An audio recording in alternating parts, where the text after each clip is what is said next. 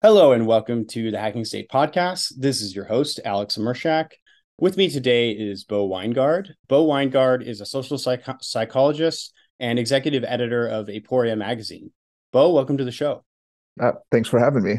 And just a point of clarification, is it Aporia? Like, how do you stress the A?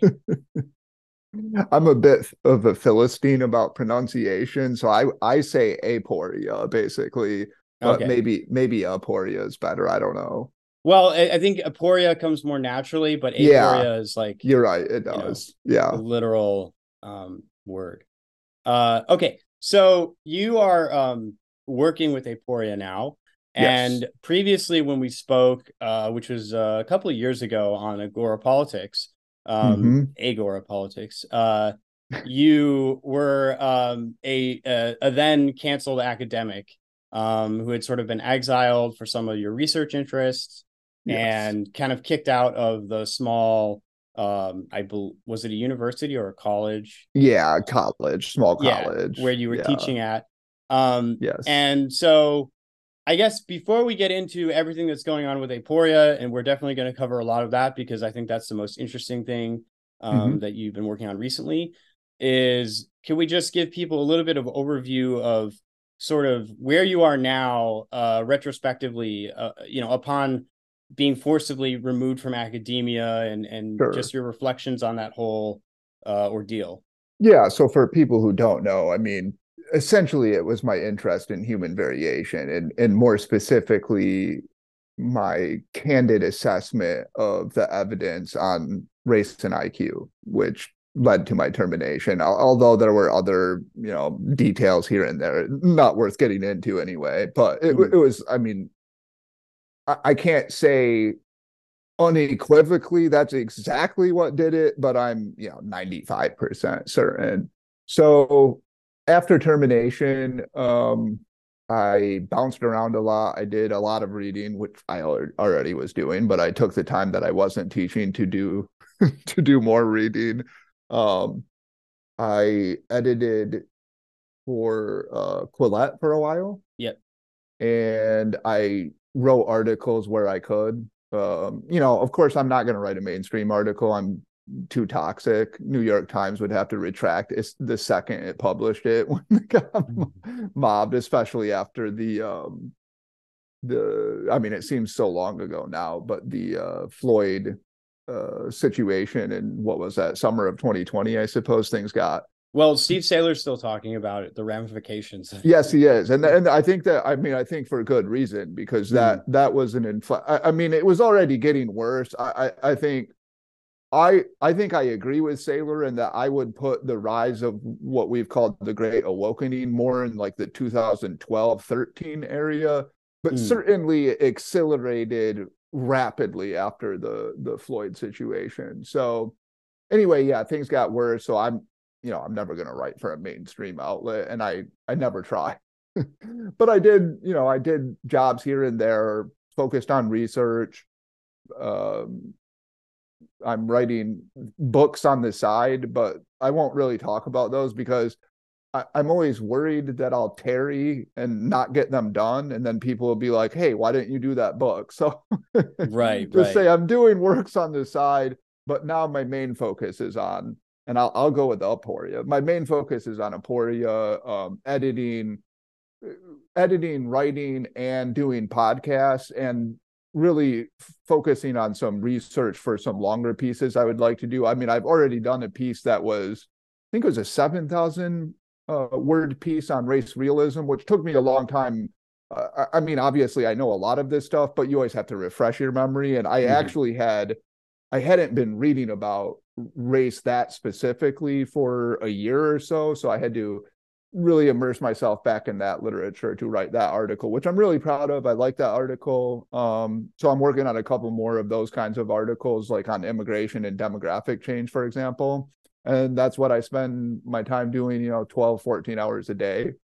Getting fired didn't change that. I continued to work like that because that's what I love to do. The Yeah. only thing that really was, like upsetting and quite well, there are many things that are quite lamentable about getting fired, but The only thing that really, really injured me was I missed teaching. I love teaching. It was one of the more exhilarating things I could do. It gives you this kind of immediate feedback that you don't get from writing, Yeah. because writing, you put it out there. I don't know, maybe some people tweet it and you're like, oh, cool, some people are looking at it. But teaching, you get, you tell a joke, somebody laughs right away. So I do miss that. But anyway, life goes on. Now, I should say, and this is something I often like to add to this, is that I was lucky in that I was in a situation in which I could afford to take some risks, which is why I did. I felt it was my duty and my position to take risks that maybe other people who were just starting a family or had kids, they didn't have another person's income to rely on if they needed to. I mean, one never wants to rely on another person's income, but I knew I was in a position in which I could take more risks, and so I did. Now, I didn't think I would get fired. I did, but I think that's important because I understand, I know a lot of people who talk to me privately and they say, look, like, I just had my second kid. Like, should I be honest about this? And I actually urge caution to those people still. So, I guess briefly, allow me some digression Sure. on this point. You mentioned some of the things that you got canceled for, what's been called like race realism, or in Yes. others areas of like the Yeah. human biodiversity. These Right. are all roughly synonyms for the same kind of thing, which is basically just observing that human populations on aggregate differ on very important traits, among them IQ. Yes. And now I will just say as like a baseline starting point, because I still talk to people, even friends of mine, who will say things like, Alex, why do you care about this? Right? Why does it matter to you? Yes. Even if these differences exist, even if they may or may not be real, this is sort of the thing they say to me. Why would you risk any amount of your professional or personal reputation, potential job opportunities, etc., putting yourself on the line to talk about these differences? Because, isn't it just better if we sweep them under the rug and don't acknowledge that they exist? So the first thing I would say before we get into like, and by the way, for those listening, I don't want to take the time in this particular interview, just because we are short on time, to go through the entire argument for like the evidence, for this theory and whether it's true and all that other stuff. Let's just take it as a point of fact that it's true, that important characteristics differ between groups of human populations when they're clustered together. And that among them is intelligence, the best measure of intelligence we have being IQ. Why is it that this is something worth talking about? Because that is often the objection that people revert to. It's a great question. Let me just say, I agree with you. We would need like 4 hours to cover the evidence and address all of like the commonly forwarded arguments against the claims that I'm going to make right now. However, if we just take like sort of the minimalist position, which is that there are in fact differences in traits such as IQ right now between populations in the United States. Let's stick to that circumscribed claim because that's what I'm going to talk about. You're saying regardless of regardless of about causes, the hereditary nature exactly. Of them. Okay. So it's like, forget about etiology. Do we have these differences? And the point that I want to stress is the existence of the differences is not in fact controversial in the literature. So for example, if you pick up either McIntosh or Earl Hunt, those are the two most popular textbooks on intelligence, both of them will say, without much fuss, there are large differences. This is just a fact. We find these over and over since we first started testing intelligence. So that's what I would say. We can just accept that. Then, of course, complicated debates about what causes that, and we're not going to get into that. Yeah. The question you asked is why talk about that? I think I have two answers to it. One answer is sheer curiosity, especially because I'm interested in human evolution and human nature. And I don't think you can understand it. You can't understand human evolution completely or human nature completely unless you understand variation. I mean, variation is basically, it's one of the underlying premises of evolution, right? You need variation and differential selection. Now, it turns out that individuals vary, and that's interesting. Yes. Sexes vary, and that's also interesting. And human populations or subspecies in different organisms vary, and that's also varieties, whatever you want to call them. I mean, pick your nomenclature. They vary, and that is interesting. So merely as like a passionate, I don't want to sound pompous and call myself a scientist, but explorer of the world, I find that fascinating. I think the more important and sort of the more politically germane argument would be, I believe that in the absence of addressing these differences, that creates a lacuna. And in that lacuna, the woke narrative rises and spreads because you have no way to reject the woke narrative that all, or roughly all, social disparities, outcome disparities, income, status, job, academic distributions, whatever, that these are caused by racism. Like, that's essentially the woke narrative. And you hear Kendi say this, rather nakedly, right? I mean, he just asserts, if we have a race disparity, essentially we can assume, maybe he would say it's a heuristic, but we can assume that racism caused it. Right. I think that is a divisive, incendiary narrative that undermines important institutions in the West and creates racial animosity, by the way. And I determined at some point around, let's say, 2018, that being honest about this issue and putting it into the mainstream was better than constantly surrendering territory to progressives. I mean, like, if you look at what conservative, in my view, the conservative response to this is it's impotent and embarrassing. Like, if you go to the National Review, it's essentially everything's always culture. Yeah. They always want to talk about culture. Father absence, whatever. Yeah. I'm half Ashkenazi Jewish, right? Okay. And this means that I come out on sort of like the winning side of this discussion, right? Because as a group, Jews do have one of the highest, if not the highest, average IQ. Yeah. And I will encounter other Jews, for example, on Clubhouse, who will say, yes, it's true that Jews are so successful because we're really smart. But the reason we're smart is just because we study more. Like, just because we care more about school. Right. And I'm just like, look, this is so ridiculous. I know. As to be like absurd. Like, if it was true that there's some sort of secret Jewish education program that you could go to and make your IQ, let's say, 10 points higher, then the average is 100. Jews have anywhere between like 107 to like 112, depending on who's measuring.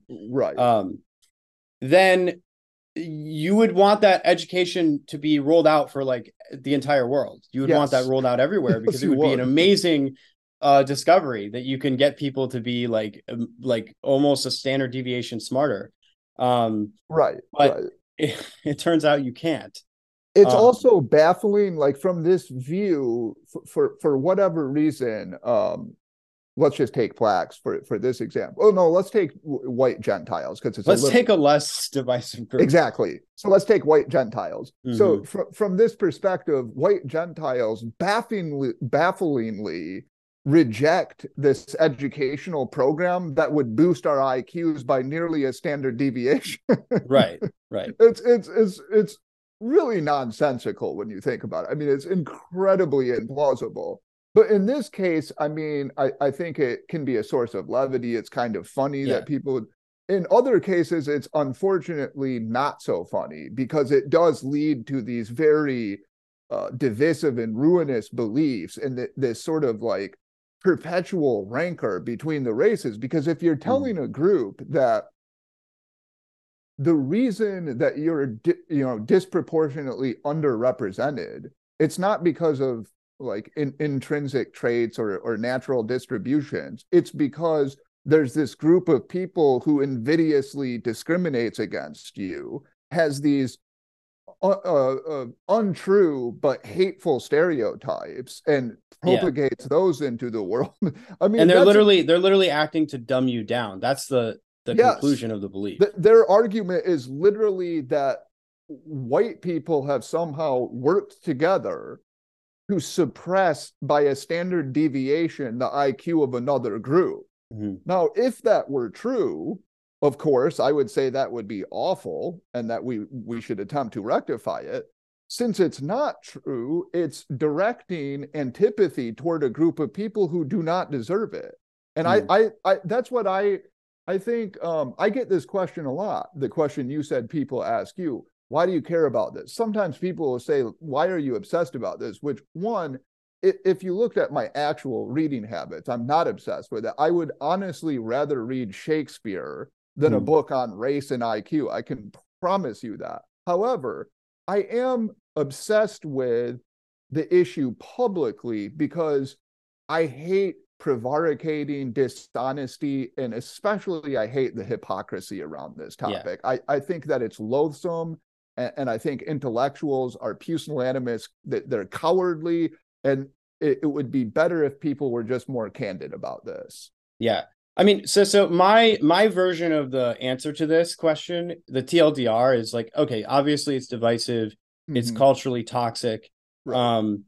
But my version of the TLDR of this is like, look, if you're designing social policy around something that is just not true, right, then you're just going to end up expending a tremendous amount of effort in a very counterproductive way. Yes. And so at the very least, if you actually cared about equity, if you actually cared, and I'm not saying that that's like something that we uphold here at the Hacking State podcast, but I'm saying right. if I take the side of my ideological opponents and I say, this is what I actually care about, then you would take it very seriously. Yes, I agree.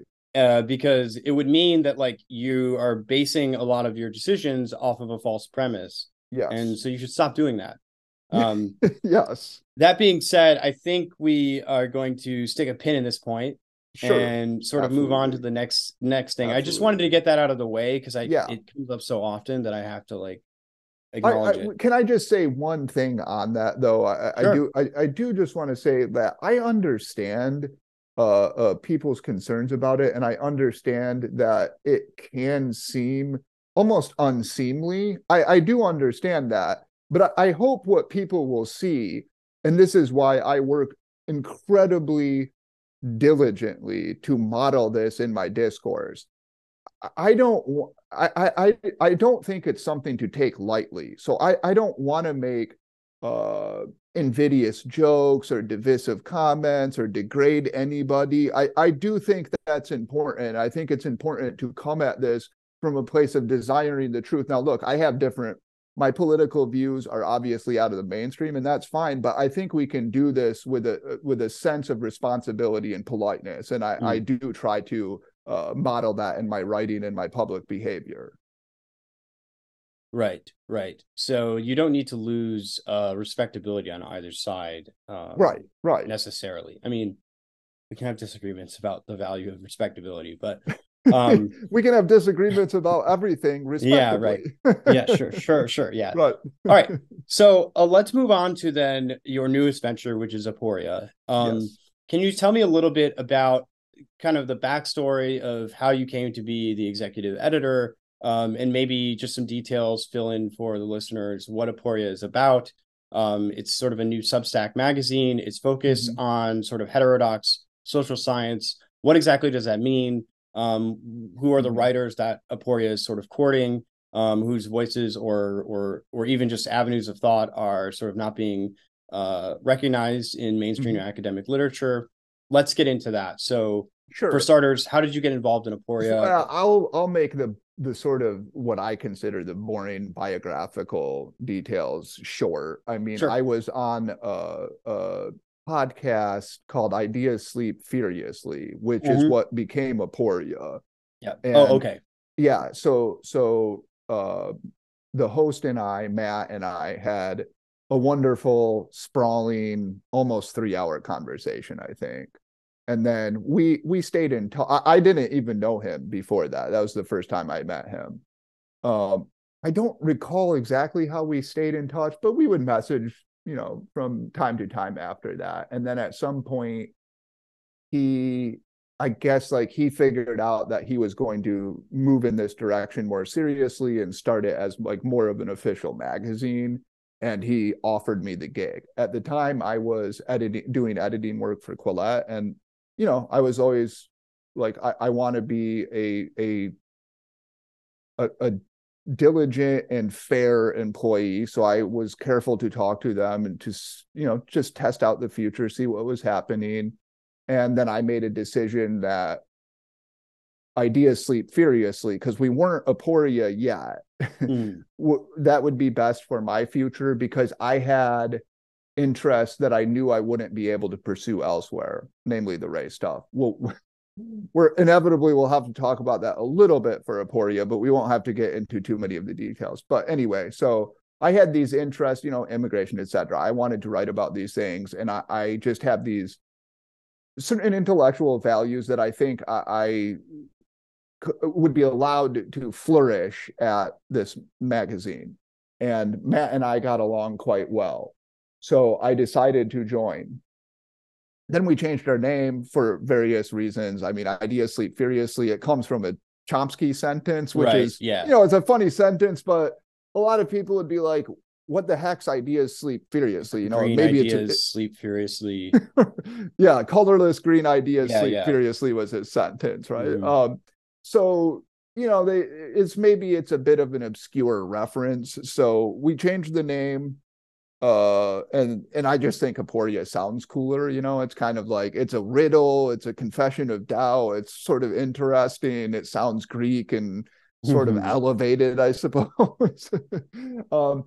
But about the more important topic, which is what are we doing? So I think Matt would give you a different answer. And we just hired Noah Carl, which I'm excited about, because I'm a huge fan of Noah. And he also exemplifies all of the values that I think are important, namely a humility, but a candor, a willingness to follow the evidence where it leads, and though always fair-mindedness, charitableness, and cordiality. So we have Noah Carl now. But anyway, I'm sorry, I'm going on a bit of a diversion. My answer would be a little bit different, but here would be my answer. I see what I was talking about before, this sort of niche that is more or less empty, and that is talking, writing about human variation specifically, and like other issues that are related to human variation, although they may not have to directly address human variation. For example, crime, intelligence, immigration, demographic change, nationalism. These are all topics about which I am interested, but I don't want to be tendentious or dogmatic about them. I want to have, vehement but respectful debate about these issues, and to write about them respectfully. And that's what I'm trying to do with Aporia. And if you look at my output, you can see that I think that's what I'm doing right now. I've written about human variation a number of times, but I've also written about everything from empathy to nationalism to diversity, and is diversity actually good? Is diversity even a value? Yeah, exactly. Is it a value? Should it be a value? What does that even mean? Is like it the measure of heterogeneity in a system? Yeah, is that like a good thing? Yeah, yeah, exactly. Well, I have my answer on that. Obviously, is that issue actually.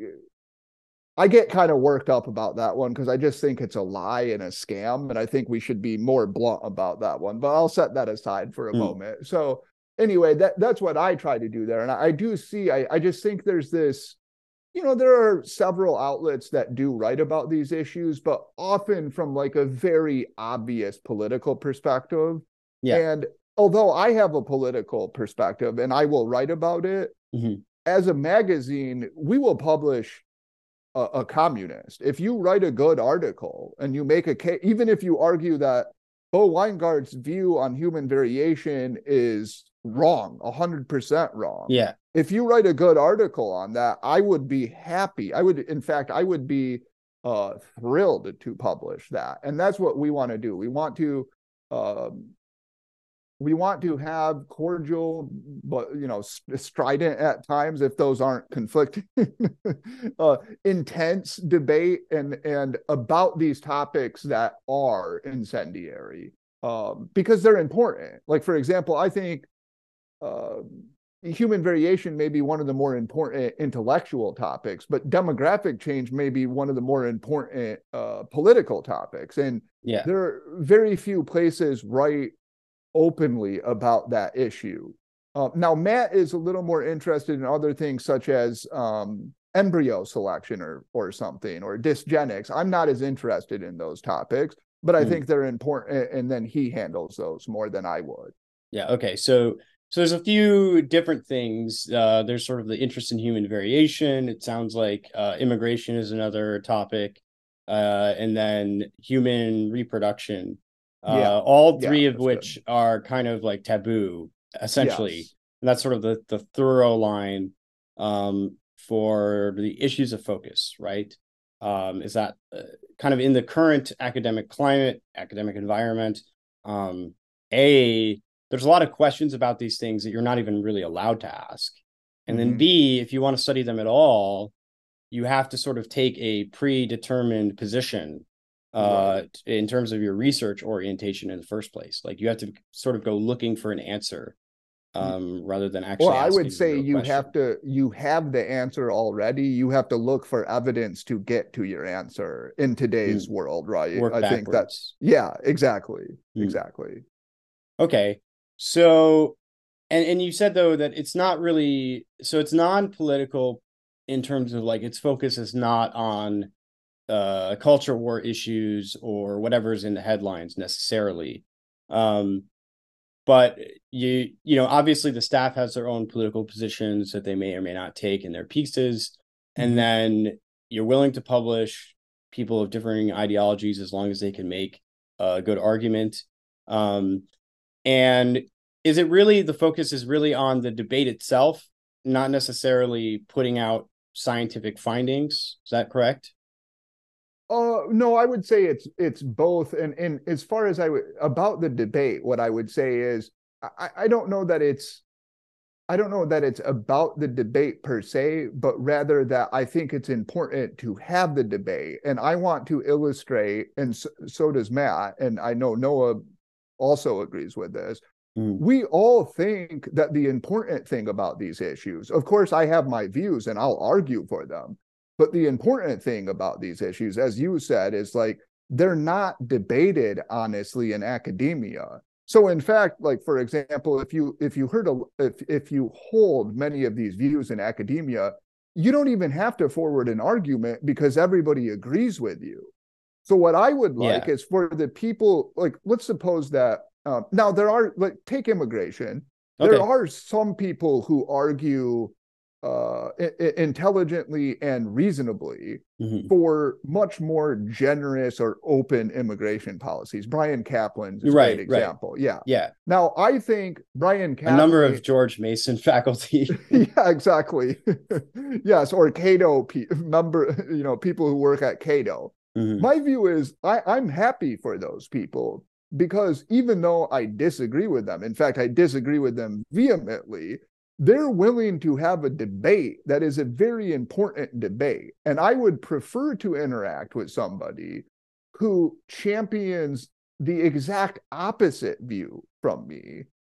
I would rather interact with that person if he or she can debate with me than I would interact with somebody who largely agrees with me but won't debate with me.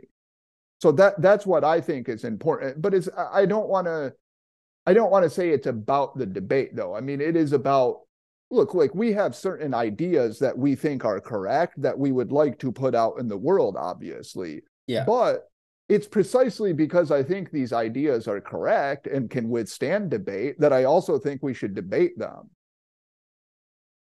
And what do you say to people who might argue that this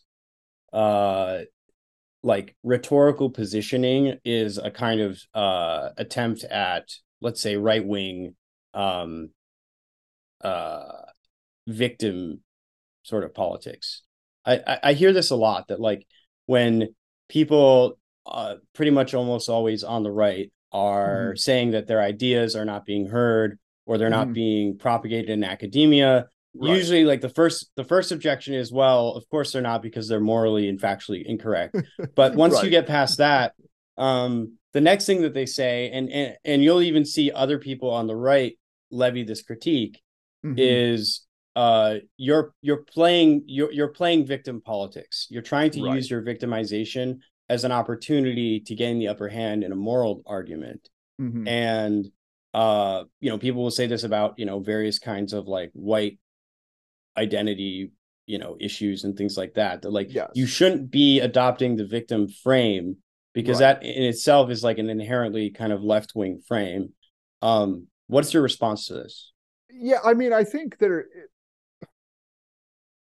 it's a complicated, my attitude toward that is complicated because I think that there's at least a kernel of truth to that criticism, right? Like it is, I think as humans, we're all vulnerable to playing the victim, right? I mean, Mm-hmm. I just think like in our moral stories in our head, we are either the hero or the victim. And if we're not the hero, it's because we're the victim of some iniquitous forces who are holding us back, right? Right. Why am I not as successful as other people? It must be that there's some conspiracy against me and my views. Well, and we're deeply fragile creatures. We actually are Yes, vulnerable. absolutely. So Yeah. Oh, we yeah, will all at absolutely. some point be victimized, You're right? right. That's a good point. Fair, very fair point. Is that like we do get victimized? Like human life is exploitation and victimization. You're right. Some of it. But but I think the important thing is, on the one hand, if you really are the victim of some kind of suppression, censorship, etc., that's one thing, and you should call that out and draw attention to it. Yeah. I think we should resist too easily or too rapidly declaring that we've been the victim of something. So I'll just give you a concrete example. I remember I worked with these co-authors on this article, and we got rejected. And I remember talking to them, and I immediately said, of course, it's this unfair. They were biased. Look at these reviews. They're not even there's not even a patina of fairness here. And one of the co-authors said, look, like, we can spend our time grousing about this, or we can try to make the article better and get it somewhere else. And I thought, yeah, that's a healthy attitude. Like, maybe I want to go have 2 drinks and whine about it, and maybe we should be able to do that. But it is true that, like, you want to work hard and get the ideas out there and not fall prey to too excessive of a victim mentality. So I think that's a fair criticism. I guess what I would say, though, about let's say my complaints about academia, or Aporia's complaints about academia and mainstream discourse, I think they're just factually correct. I mean, I Mm. can't help it that it happens to be the case that academia, especially in the social sciences, is teeming with progressives who have no qualms about suppressing information which challenges their sacred values. And I think the same is true of mainstream media, even, by the way, mainstream conservative media, say the National Review. I'm a happy reader of the National Review. I I'm read it not. every day. Okay. Fair enough. I don't blame you. I do. I read it every day. I like to see what they're writing about and what their opinions are, and I listen to their podcast. But Mm. there is, they obviously avoid certain issues, and the issues that they do talk about that are peripherally related to these taboo topics, they do so quite strategically. I think that's just a fact. I don't think we're you know ululating about being victims unfairly in this case, because it just is a fact that the mainstream they do not talk about these issues. And I guess what I would say is the fact that I get emails from people who tell me they love what we're doing and they love my article because they can't find this elsewhere suggests that my view of this is correct, or at least other people share this view that they can't get these things from the mainstream. Right. Yeah. I mean, my take on this is just like, I will occasionally notice some of my people I follow on Twitter or mutuals even getting like really black-pilled about things, to use the doomer terminology. Yes. And doing a lot of complaining, and I'm just like, look, I think this is ultimately like very demoralizing to do.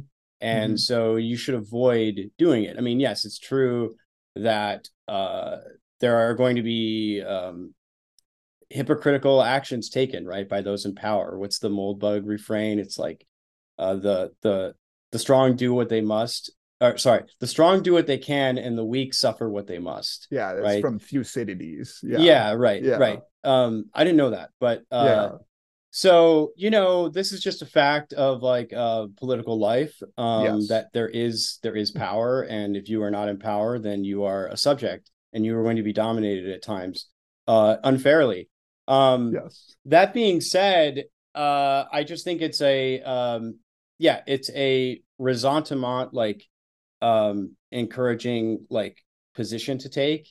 And you don't want to fall into like any kind of trap of psychologically being like habituated to victim thinking.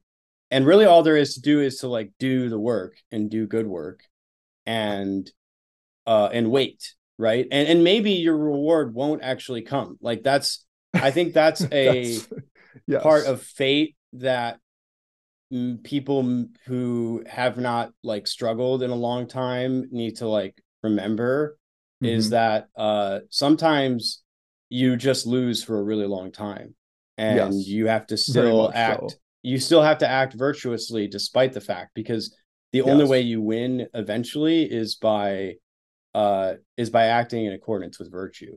That was so placidly, maturely, and soberly spoken that I want to give that credit. And that is the attitude that I aim for. I cannot say I am always living up to my Senecan or Marcus Aurelius type standards. But I think an important thing you noted there was, so the ressentiment, I think, is important because it is easy to be overcome with bitterness and to start hating people in a way that is, not only is it toxic to the sort of political discourse, but it's toxic to yourself, honestly. Like it just like blackens you.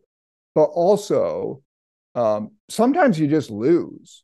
Right? I think that's important. I say this to people. I say, look, like a lot of my political preferences have already lost, and I'm fully aware of that, and I've accepted that. And I can't like hate the world because it didn't give me the political system that I ideally would like. Right? Like when I get in the mood where it starts to cause me, it starts to really like rankle me, then I go out and I look at birds and the weather and I read romantic poetry and I feel a bit better and I get more level-headed. And I do agree with you too. I think you're exactly right. You just, again, to be fair, I'm sure I will complain about things and people can smack me in the head for whining or something. But in general, I totally agree with you. And you just have to do the work. You have to put the ideas out there. And that's why, by the way, that's like another reason I love what we're doing at Aporia, because I'm just putting the stuff out there. Like, okay, look, like I can sit around and harass academics forever. What is that going to accomplish? Now I'm actually writing articles, I'm putting them out there, and I'm trying to persuade people. Yeah. I mean, my orientation towards the world is that there is a true reality out there, and the world, like the fact that it manifests before us means that all of it like compiles at some level, which means that there can't be contradictions. And the absence of contradictions, of true contradictions. Now, there might be a lot of apparent contradictions, and we're partial creatures and we're limited by our perception and everything else. But the absence of true contradictions means that if you are professing true things, that Mhm. they will inevitably come to the surface. Now, again, Oh, that I'm a doesn't mean little you're going to reap your rewards. right. I think in America, especially, we have this idea of like, you need to be winning all the time. You must never be a loser. Your income must Right. never go down. You must never have any, Right. troublesome periods in your career. Right. And it just should just be this like steady upward trend your entire life. And the truth is that like if you want to do something like really important and really meaningful, that a lot of people disagree with, Yes. that's not going to be your life. Yeah, Um, absolutely. I and could not agree with you more. That is 100% right. Although let me interject just to no, point go ahead. out, I'm definitely a little more morose than you are because I think that I'm not so optimistic about the like the eschatology you paint you laid out there because I don't know that truth ultimately prevails. I think truth it's an annoyance, right? It's I think Colin Wright said it's like a thorn in the foot of an ideology that's wrong. Like it's Mm-hmm. always there and it's annoying, and they have to kind of cover it up and like put a band-aid over it or whatever. But I think the history of humans makes pretty clear the fact that truth does not prevail. And that's just how it is. That Yeah. that is just how it is. And I don't because I Well, think you're in a right. cosmic sense, it does, but maybe in a human, like anthropologically, it does not Yeah, okay, necessarily, yeah, right? exactly. It's So like anthropologically, how many truths uh, have died in the head of the speaker, yeah, right? exactly. Great point. And further, another thing, and this is something. This is it's sort of taking this from Nietzsche, but and this is one of the things I think is the most tragic about human beings is that you can be willing to die for something that's wrong.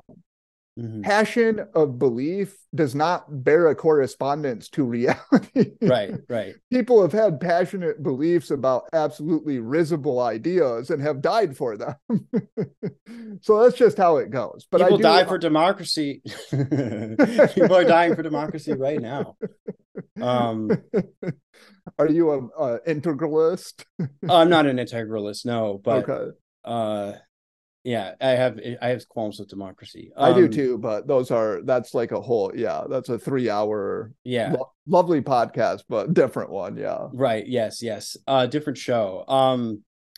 Okay, so I guess we've kind of gone along a more philosophical bent about the nature of truth and justice and whether you get your just desserts for speaking the truth and being truthful. Yes. I've at least personally found that like I was in a position earlier this year where I was like kind of deciding whether like I was going to get back into podcasting again, whether I wanted to like um I was wavering on presenting myself online under my own identity. Mm-hmm. And I had a pseudonymous Twitter account. And I had some conversations with some people about it, people who are anonymous, people who are not anonymous. And my decision was basically, I was convinced by the argument that if you come out as you really are, um, and you present to the world in an authentic way, then yeah, you are going to be potentially punished for doing so. Like there are Mm-hmm. going to be avenues and doors that are closed to you that Yeah. people who are more cowardly and unwilling to say what they mean under their true name Mm-hmm. uh, will have that optionality preserved. Right.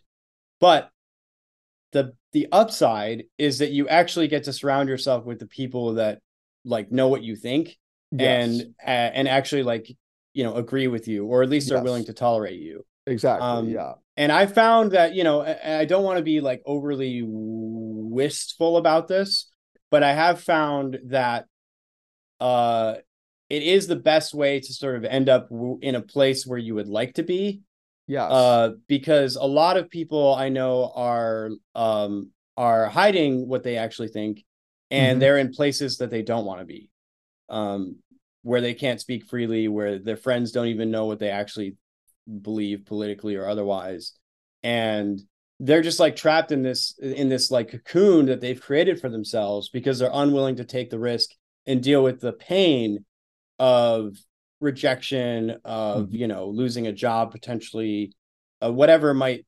entail. I mean, there is real financial loss. There is Yeah, real career yeah, damage that happens as a result of deciding to like be a public person. And not everybody needs to be a public person, but right. if you are going to say things in public, and you feel the need to do so, Mhm. then it's just I think it's just an assessment of like, okay, what kind of life do you want to live? And my conclusion was that the more you hide, the more you become a thing that hides, and a thing that hides Mhm. is detestable.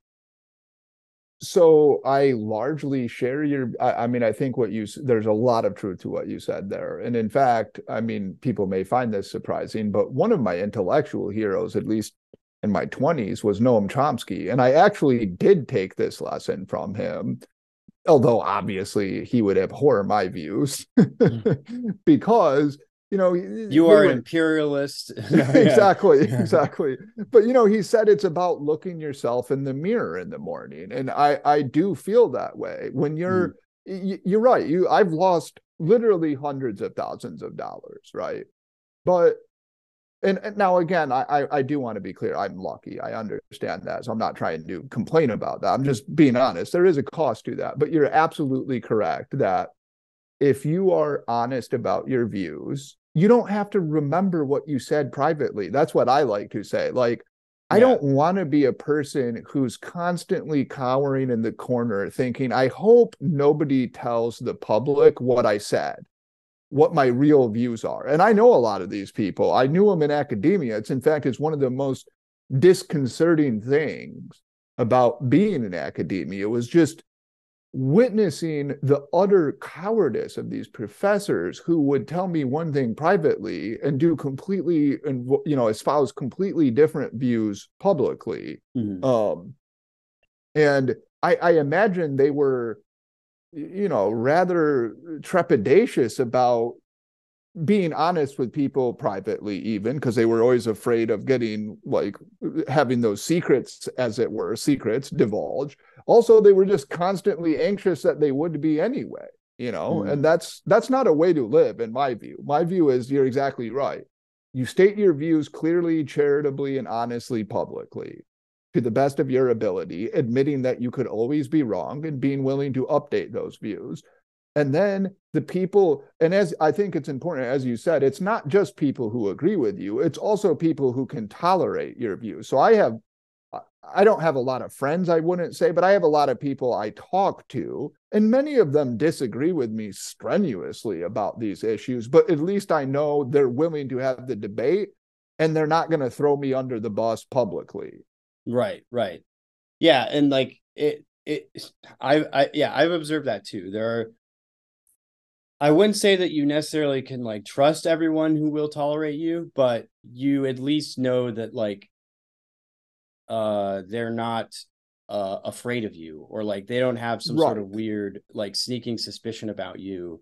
Um Yeah, that you're like you secretly have some nefarious, like yeah, you're some nefarious being who has some wicked designs on the world. right, right, right. Yeah, So that's comforting, I guess. it is. So who are some of the other academics? There's obviously yourself, there's Noah Carl, the other Hmm. members of the team. Who are Hmm. some of the other academics that have sort of started to find a bit of a home at Aporia? And um, yeah, that would be my first question. And then the Hmm. second, there's sort of a additional question attached to that, which is, um, have any people that are currently in academia, not like ex-academics or exiled academics or um, you know, would-be academics who had to go into the private sector, are there any people in academia who've used Aporia as just a more open platform to write some stuff that maybe, they'd have a hard time getting somewhere else? Yes, and I would say people have done that.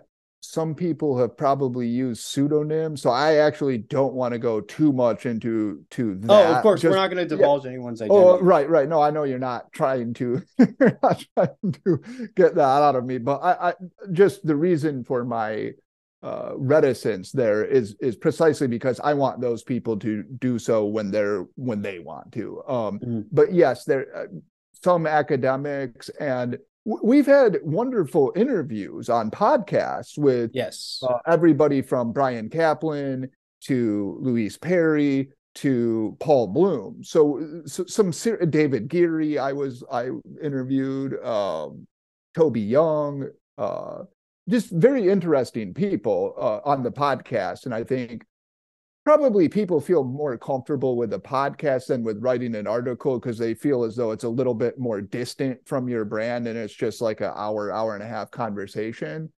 But there are some academics who are probably going to write for us in the future. And I would say I've actually, so I would say I'm naturally, as I said, a little more morose, pessimistic perhaps, but I've actually become optimistic about what's happening in the past 5 to 10 months. I really do think there's an opening. Maybe part of that's because Elon has Twitter and that's allowed discourse to expand there. Mm. But I also think there's a lot of pent up rage against the overreach of wokeism. I think a lot of people are fed up with it. And maybe even interestingly, the overreach of trans issues. I think Mm. what that causes is people to become skeptical of the status quo, to become dubious of things that experts claim, because you have people claiming men can get pregnant, and all of a sudden it's like, whoa, wait a second, what? This is, transparent balderdash. If these people are wrong about this, maybe they're wrong about these other things. And Yeah, sort of maybe like a mass Gelman amnesia. yeah, like maybe the moral fervor with which they were attacking these other views is actually hollow, and Mm. behind it there is no truth. And I was wrong for thinking, oh yeah, these people must be racist if they would challenge this, or they must be sexist if they would challenge this. So I think because of that, uh, discourse is opening up a bit.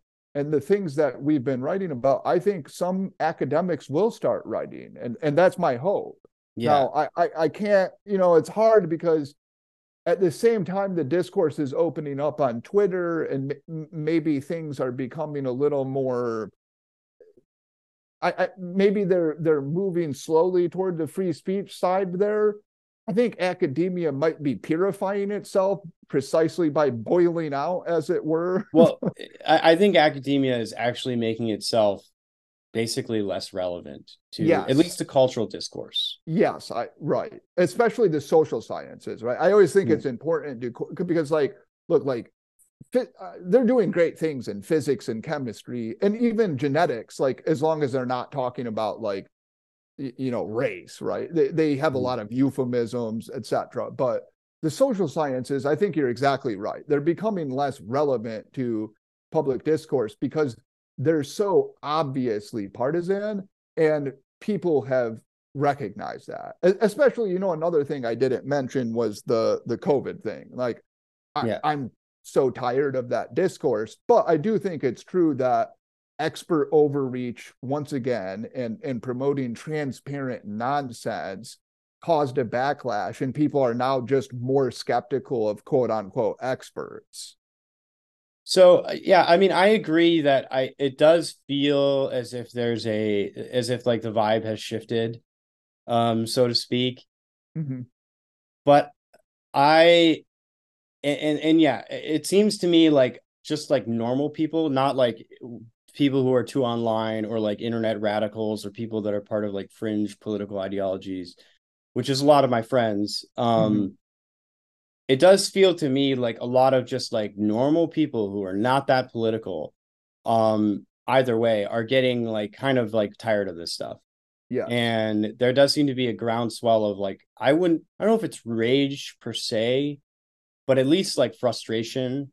Mm-hmm. Um, And yeah, and you know, this is like this is remarked upon like quite often, but like one of the like results of this is that like anyone who's outside of like the mainstream on like really anything, whether it's, and sometimes it's just one topic. Mm-hmm. Like I know a guy who's like a pretty hardcore partisan Democrat, like a very cynical person. I don't actually like this individual very much, but they are like not down on the party line on trans issues, right? Like Mm-hmm. they have kids, and they just like don't believe it and they think it's Right. wrong. And even just like one or two issues that where you deviate from the party line basically puts you in a camp with like a bunch of right wingers. Like Yeah, I know another exactly. guy who's Yeah. like literally a lifelong Democratic operative. Okay. He worked in polling for Democrats. I won't reveal more information about who this may or may not be. Um, who basically spends all of his time now talking to people that are like on the right because Right. he because those are the only people he can talk to about his like skepticism. Not even like he's Yes. made up his mind, but he's like skeptical about certain things, and he's just discovered that he like cannot talk to any of his political allies about it. Yeah, and I think that the important thing with that is there are those issues, those sort of sacred issues, from which if you dissent, the left will crush you, right? Yeah, They don't have any mercy for you. And at that point, what happens to that individual is they naturally, because we want to talk to people who are tolerant of us, they start talking to people who will listen to them. And I'm like, oh, great. I'll listen to you on that. And then they're more likely to listen to that, they think, okay, maybe the same thing that happened to me on, say, trans issues mm. is what happened on race. Like maybe it was uh like a excessive moral response, and maybe there's some truth to these things, and maybe I should just listen to this at least. I think that actually happens a lot, and you were saying it reminds me of definitely people I know who are have been voted Democrat literally every time they've ever voted. They're professors at small, reasonable universities, and they're just uh, rage. Yeah, rage. Maybe that's too strong of a word, but they're fed up with it. Mm. They're tired of it. They're tired of everybody kowtowing to this ideology, and they consequently they become much more open to right wing views on other topics. And yeah, so I'm a little bit hopeful about this. Now, I don't have any illusions about it. I think we're just going to be a very polarized country, and a lot of these issues, like you and I will be able to talk about it, and then some progressive will think we're terrible human beings, and that's just how it's going to be. Mm. Yeah. So I want to sort of get out of the culture war focus Of just because course. like this show is itself also similar to Aporia. It's not an explicitly political show. We Sure. don't have a ideological axe to grind. Right. Although I have my own views and people can Sure. infer what Of those may or course. may not be. So um I guess one sort of question that I think lies at the center of what it is that you're trying to do with Aporia and is tied in more broadly with like just general themes of governance and what is the best regime and striving towards the good and so forth, that goes all the way back to Plato's Republic, is Sure. this question of um open epistemology and whether improving our epistemology necessarily implies improvement of society, or Oh, yeah. if in fact there are certain truths, let's say notable lies, right, Yes. that should not be revealed, and therefore Right. it would be better if we don't reveal them. Yes. One example of this that's like that I so I have this theory about George Soros and what he's Okay. doing with the Open Society Project, Mm-hmm. um, which is like based on the fact that like his whole foundation and his theory of finance and politics is heavily influenced by Karl Popper's work, The Open Society and Its Enemies, right? Mm-hmm. And The Open Society and Its Enemies makes the argument that science needs to not be too politicized, because if you start politicizing science, you then close off the flow of information, and you want Right. free flow of information to get to the truth. Okay. Right. if I take this framework and I put myself, if I'm trying to imagine what it is that's driving George Soros, and I say, okay, I'm not going to just accept the framing that he's an evil cartoon villain who hates the world, although it's hard for me not to. If I say that I want to figure out why this guy thinks that what he's doing is good, one argument that I could come up with is that a lot of what the Open Society is doing is like stress testing, let's say the United States, let's say the judicial system or the prosecutorial system of the United States. And therefore he's just like, it's an almost left-wing accelerationism where you dramatically increase the flow of information in the system so that you can find the weak points, and you keep like poking at the weak points and exploiting them over and over again until the system fixes itself. Mm-hmm. In that vein of thought, sorry, I wanted to just sort of like, no, that's okay, get that idea Absolutely. out. Absolutely. Are there things that you think are not worth exposing? What is your view on sort of like radical open epistemology?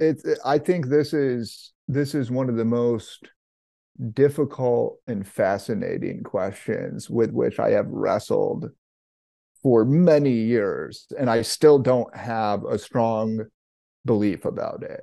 So to be clear, if you go back to Plato in the Republic, well, at least through Socrates, but we can assume Socrates is standing in for Plato.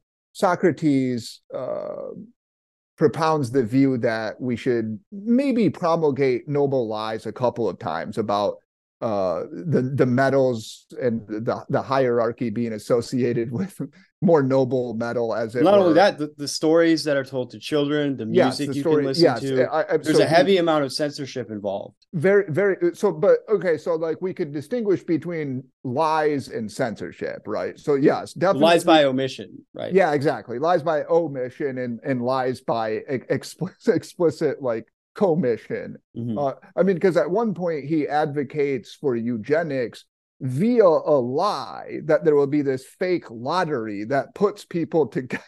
Right. So I wouldn't endorse that, certainly.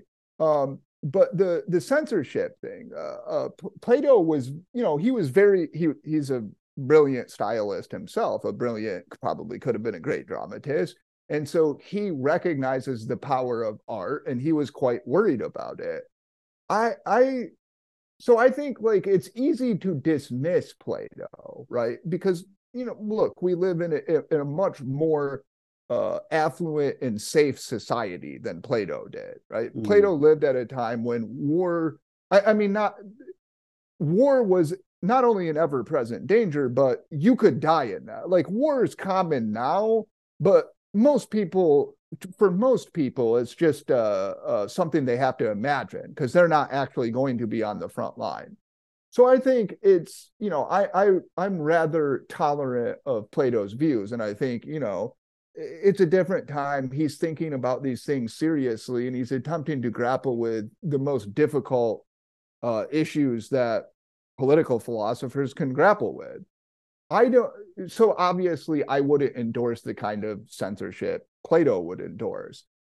Do I think that there are some truths that are so divisive or so, I don't know, like undermining of the social fabric that you probably shouldn't attempt to spread them?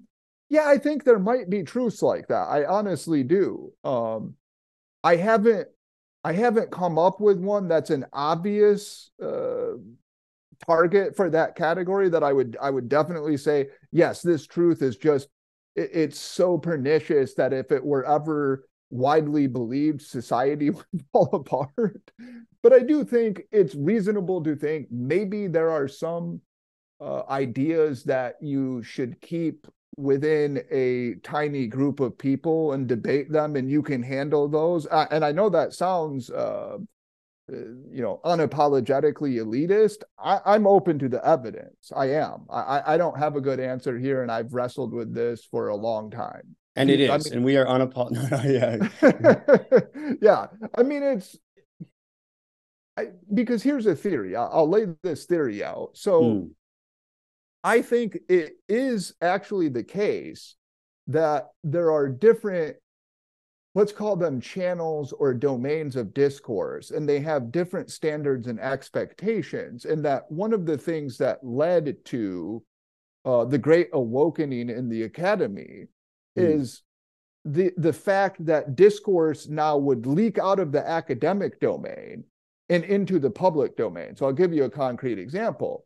In a lot of philosophy classes, it's like the ethics classes, you would do these thought experiments that many people would consider grotesque and shocking. Like, Right. Well, what if you gave the person a drug and then somebody had sex with the person, but they didn't know it? Okay. And you can see where it goes from there. It's like challenging utilitarianism. In a philosophy classroom, an ethics classroom, I think you should be allowed to have that thought, you should play that thought experiment out and have robust debate about it. But you can see what happens if one student records the professor saying that and then goes and puts it on Twitter, and now a 40-year-old mother who doesn't understand why would you be doing such a perverted thought experiment, she gets a hold of it, and then she retweets it and is like, what is this vile filth they're teaching in philosophy? And then it goes viral, right? Because it's like a different domain of discourse. This is not the thought experiment that you would call your mother and say, hey, I've got this cool thought experiment, let's talk about it, right? So there are different domains of discourse, and they have different rules and expectations. And I think when they contaminate each other, they actually, like, the rules of one start to bleed over into the rules of another. And maybe that suggests that we should be a little bit cautious with some things that, like, we as philosophers might like to talk about, but you don't need to talk about them on CNN or something. Yeah. Well, I mean, that's oddly enough often a defense that's given for something like critical theory, right? So like critical theory comes out of critical legal studies. It was supposed to be this sort of like very abstract legal theoretical model, intersectionality and all of that stuff. It was taught in like law schools in the late 80s and early 90s. And it's like, when you talk about how there are different domains, maybe it shouldn't be taught to like, and like, you can argue about the validity of the theory itself and whether it should be taught in law at all. But like, independent of that, like, maybe it shouldn't be taught to your kindergartner. Like, maybe it's not a good idea to start talking about critical race theory to a bunch of 12-year-olds, or even honestly a lot of undergrads. It may not have the framing. And also at this point, obviously these ideas develop, they're sort of like viruses. They kind of evolve, they take on new forms. What it often gets presented as is not really what it was like originally. Like, you can go back and read the foundational papers for a lot of these ideas, intersectionality, critical theory, etc., and the like dumbed down, like, college freshman introductory version of it is like really nothing like that often. It's a much more fatuous version, I would say. And yeah, like, so what do you think about, I mean, because I would even make the argument that I would keep race out of K through 12. I don't think that's a free speech issue either. I see people, David French and Chatterton Williams, and there was another author on the piece. They wrote, I think it was in the Atlantic, it might have been the New York Times, like a piece defending, CRT in school on a free speech basis. But look, what would happen? We know what would happen if a fifth grade teacher taught the bell curve. That teacher would be fired in minutes, right? I mean, it would be remorseless termination. Same thing if somebody taught Rushton's race, evolution, and behavior.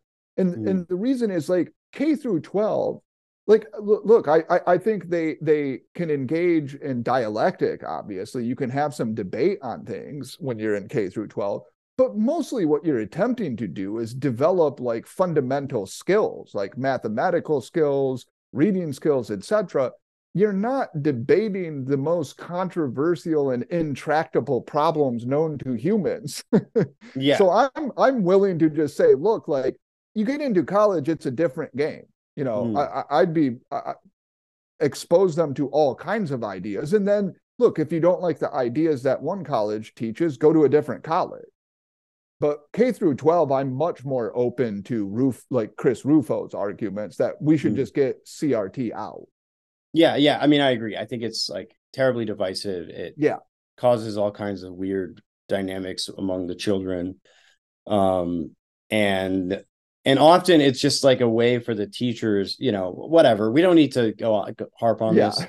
I think everyone listening probably knows roughly what we think about it. But the question is a more abstract one and it's political, but it's not partisan, which is this open epistemology. It's a very fascinating thing to think about. And what you're describing is a sort of like gated epistemology, where a republic, I would call it, right? Like that's how I think. Yes. Right. It's like, it's not if you can keep democracy. Yeah, exactly. If you can keep it. And the way you keep it is you have like filtering systems. Now, again, importantly, that doesn't mean you use the like sort of iron hand of the law to squash ideas or something. I mean, I think mostly what happens, the way you maintain these domains and the way that they, I don't want to say they're completely autonomous because obviously they interact with each other, but the way they remain separate is mostly through social norms, which is,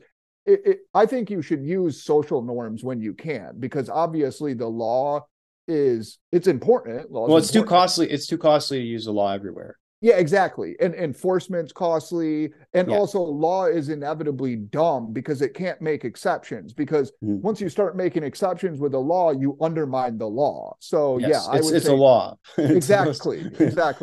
Yeah. Okay. Well, great. I think we've left people with a lot of interesting things to mull over for themselves. Obviously, we're not going to get to the bottom of a lot of these questions here today. Bo, it was great speaking to you once again. I'm glad to have you back on. I'm glad to see that you're doing well and with Aporia. Before we head out, where can people find you? Where can people find you, and also more about the magazine? They can find me on Twitter. I don't remember my Twitter handle, so I apologize for that. You can put it up if we find it. It'll be in the notes. All this will be in the notes. But if you search my name, you will find me, and then you will find links to the magazine. And I would just I have a couple long pieces there. I would ask readers, or I'm sorry, listeners, if they're curious, please read those pieces. I think it represents the best of what we're trying to do. Great. Excellent. Well, thank you so much. And thank you. See you guys later.